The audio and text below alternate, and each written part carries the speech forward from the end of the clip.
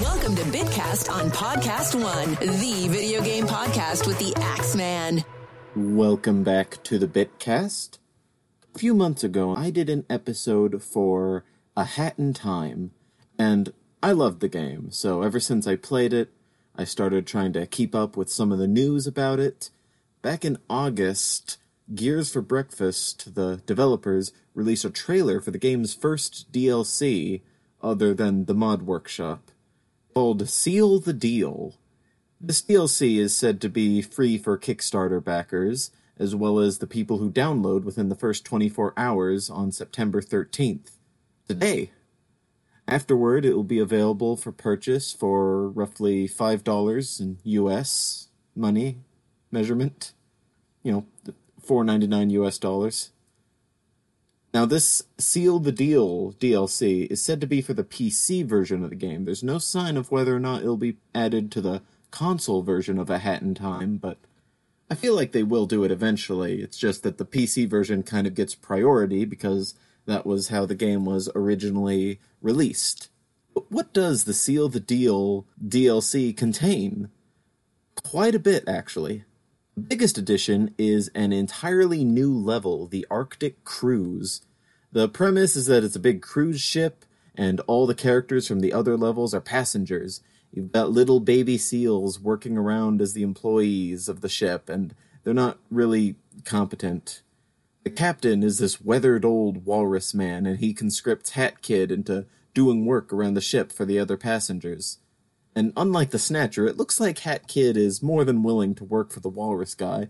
Probably helps that the walrus didn't take her soul, as far as I know. I don't know, maybe the walrus guy is secretly doing necromancy in his basement, for all I know. That'd be a pretty well-hidden character trait. I didn't pick up on any of that in the trailer. Anyway, I said that the characters in the game's other levels appear at the Arctic Cruise. Mostly the mafiosos from Mafia Town, including the remains of their boss, and the owls and crows from Dead Bird Studio. In the promotional art, behind the walrus, there's this baby version of the conductor running around with a knife. If you look closely at the trailer, you can see the conductor himself at the dock, so I'm going to suspect that the conductor is also one of the passengers, and he brought his baby grandchildren with him. When you first meet the conductor in the studio level, he mentions having grandkids, so that'd be a pretty good attention to detail remembering that trait about him. Beyond doing chores for the walrus, I'm not sure what the storyline of this level is supposed to be. The base game contains plenty of timepieces, and access to certain levels was planned with that in mind, so adding new timepieces from this stage could throw a few things off. I'm not sure yet. I don't think we've seen timepieces in any of the footage of the stage. I do gather that the Arctic Cruise takes place after the other levels, because Mafia Boss looks like he does after you beat him in Mafia Town, and I'm willing to bet that the conductor is already familiar with you. One thing I'm really interested to know is the boss of this chapter.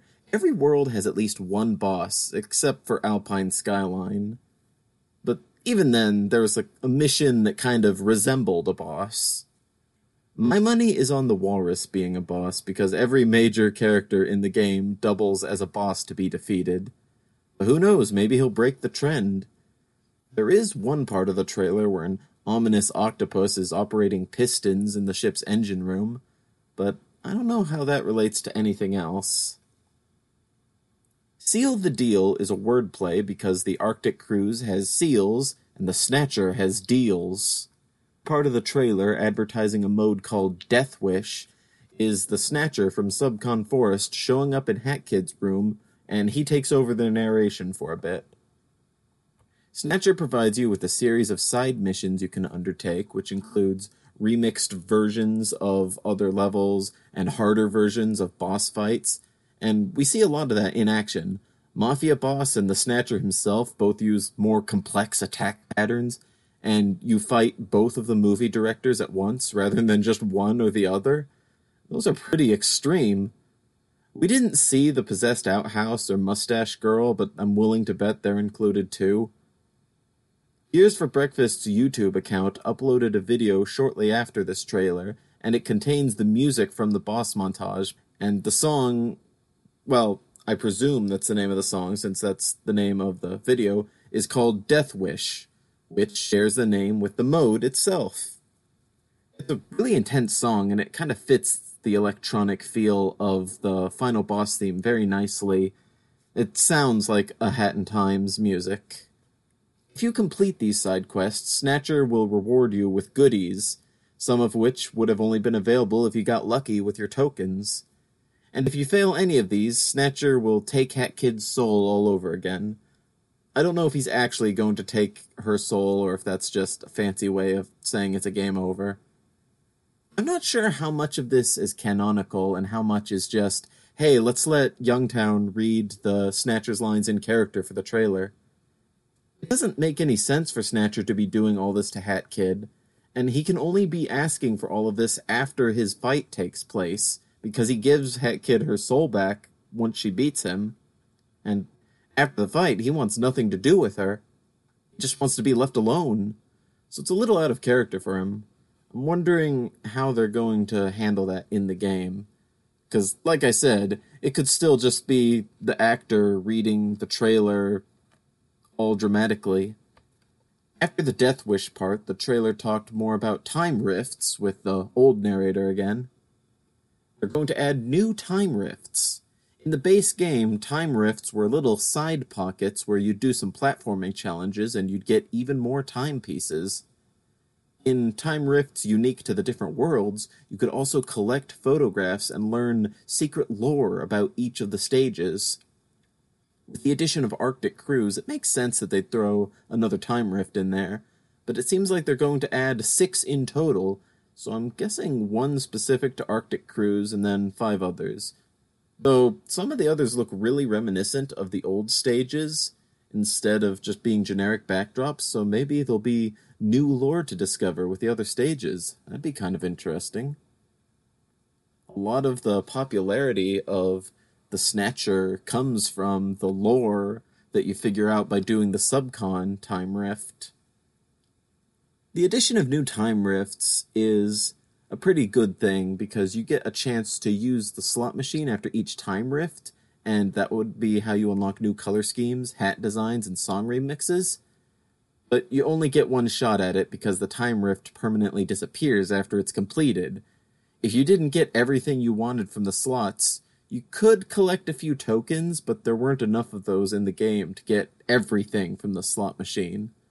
So the new time rifts will definitely help make it easier to get everything. Snatcher's new requests also reward you with some of the things you might get from the slot machine. So they're really covering their bases with one of the original game's shortcomings. Hopefully there'll be enough tokens and Snatcher quests to go around, because they're adding a lot of new costumes for the Hat Kid. Before, you could just alter her color scheme, and they called it a day. Those were all the alternate costumes you could get, but now they're giving actual new clothes for her. A few of them are real cool concepts, while a few of them are just references to some of the other characters. There's even one where she's dressed up like Banjo. Oh, way to rub it in over Yooka-Laylee, guys. The in-game camera also gets a few new filters, so we're getting Super Mario Odyssey up in here. Well, we would if they added a lot more of the crazy ones, but it's a start. There's also a new badge being added, the Nostalgia Badge. Some of the badges in the game are really cool functions, others were just fluff. The Nostalgia Badge is just fluff. It downscales a lot of the graphics to the point where this resembles an N64 game. Really way to rub it in over Yooka-Laylee, guys. The game introduces split-screen co-op now. The trailer specifically called that part free DLC and later lists it separately from the Seal the Deal, so I'm thinking it's going to be its own thing. But as the title says, you can have another player join in the fun with you. I don't do a lot of PC gaming, so I'm not sure how split-screen co-op is supposed to work on a Steam game. But in-universe, you have this other little girl who tags along with the Hat Kid, and you can do all the same stuff as her. I don't think she has a proper name yet. I've seen Ribbon Kid and Bow Kid get thrown around. I don't really know. not too big on her design, if I could be entirely honest. It's the outfit. She just looks like a normal child. Hat Kid wears a really weird getup, and that kind of matches the game's whimsy. But the new child doesn't really match that. She just looks like they saw a real little girl somewhere, and she won a contest, and they're gonna let her be the design for the Player 2 character. I don't know. It's not a big deal. It's not a bad design. I just don't think it quite fits the style of the game. Either way, I'm not really going to be playing the co-op mode. I kind of have enough of a grasp of the game on my own. And on top of everything else, they announced that there will be a Nintendo Switch port of the game. It's about time. This is probably the most Nintendo game to have not been available on a Nintendo console. The interesting thing is that back during development and the release window, Gears for Breakfast insisted that there wouldn't be a Switch port. Well, now there is one. A lot of work goes into making a game, even something as theoretically simple as making a port, so I doubt that they just changed their mind one day out of nowhere. Granted, the port's release date is unknown, though they did say it would be the near future. I feel like they were intentionally misleading the audience, which is a little bit sketchy. I don't really know if they handled that as best as they could. Or maybe it was just miscommunication. I really wasn't there for a lot of the pre-release stuff. I just started keeping up with the game after I liked it, like a total scrub. Hat in Time is available on Steam, PlayStation 4, and soon the Nintendo Switch. The DLC is currently only available for the PC version, and will be free within the first 24 hours of release. So, only for today, if you're listening to this episode on the first day. From the trailer, it looks like it's going to be a lot more of the same Hat in Time goodness we've come to know and love, and a bit extra. I know I'm going to try to pick it up.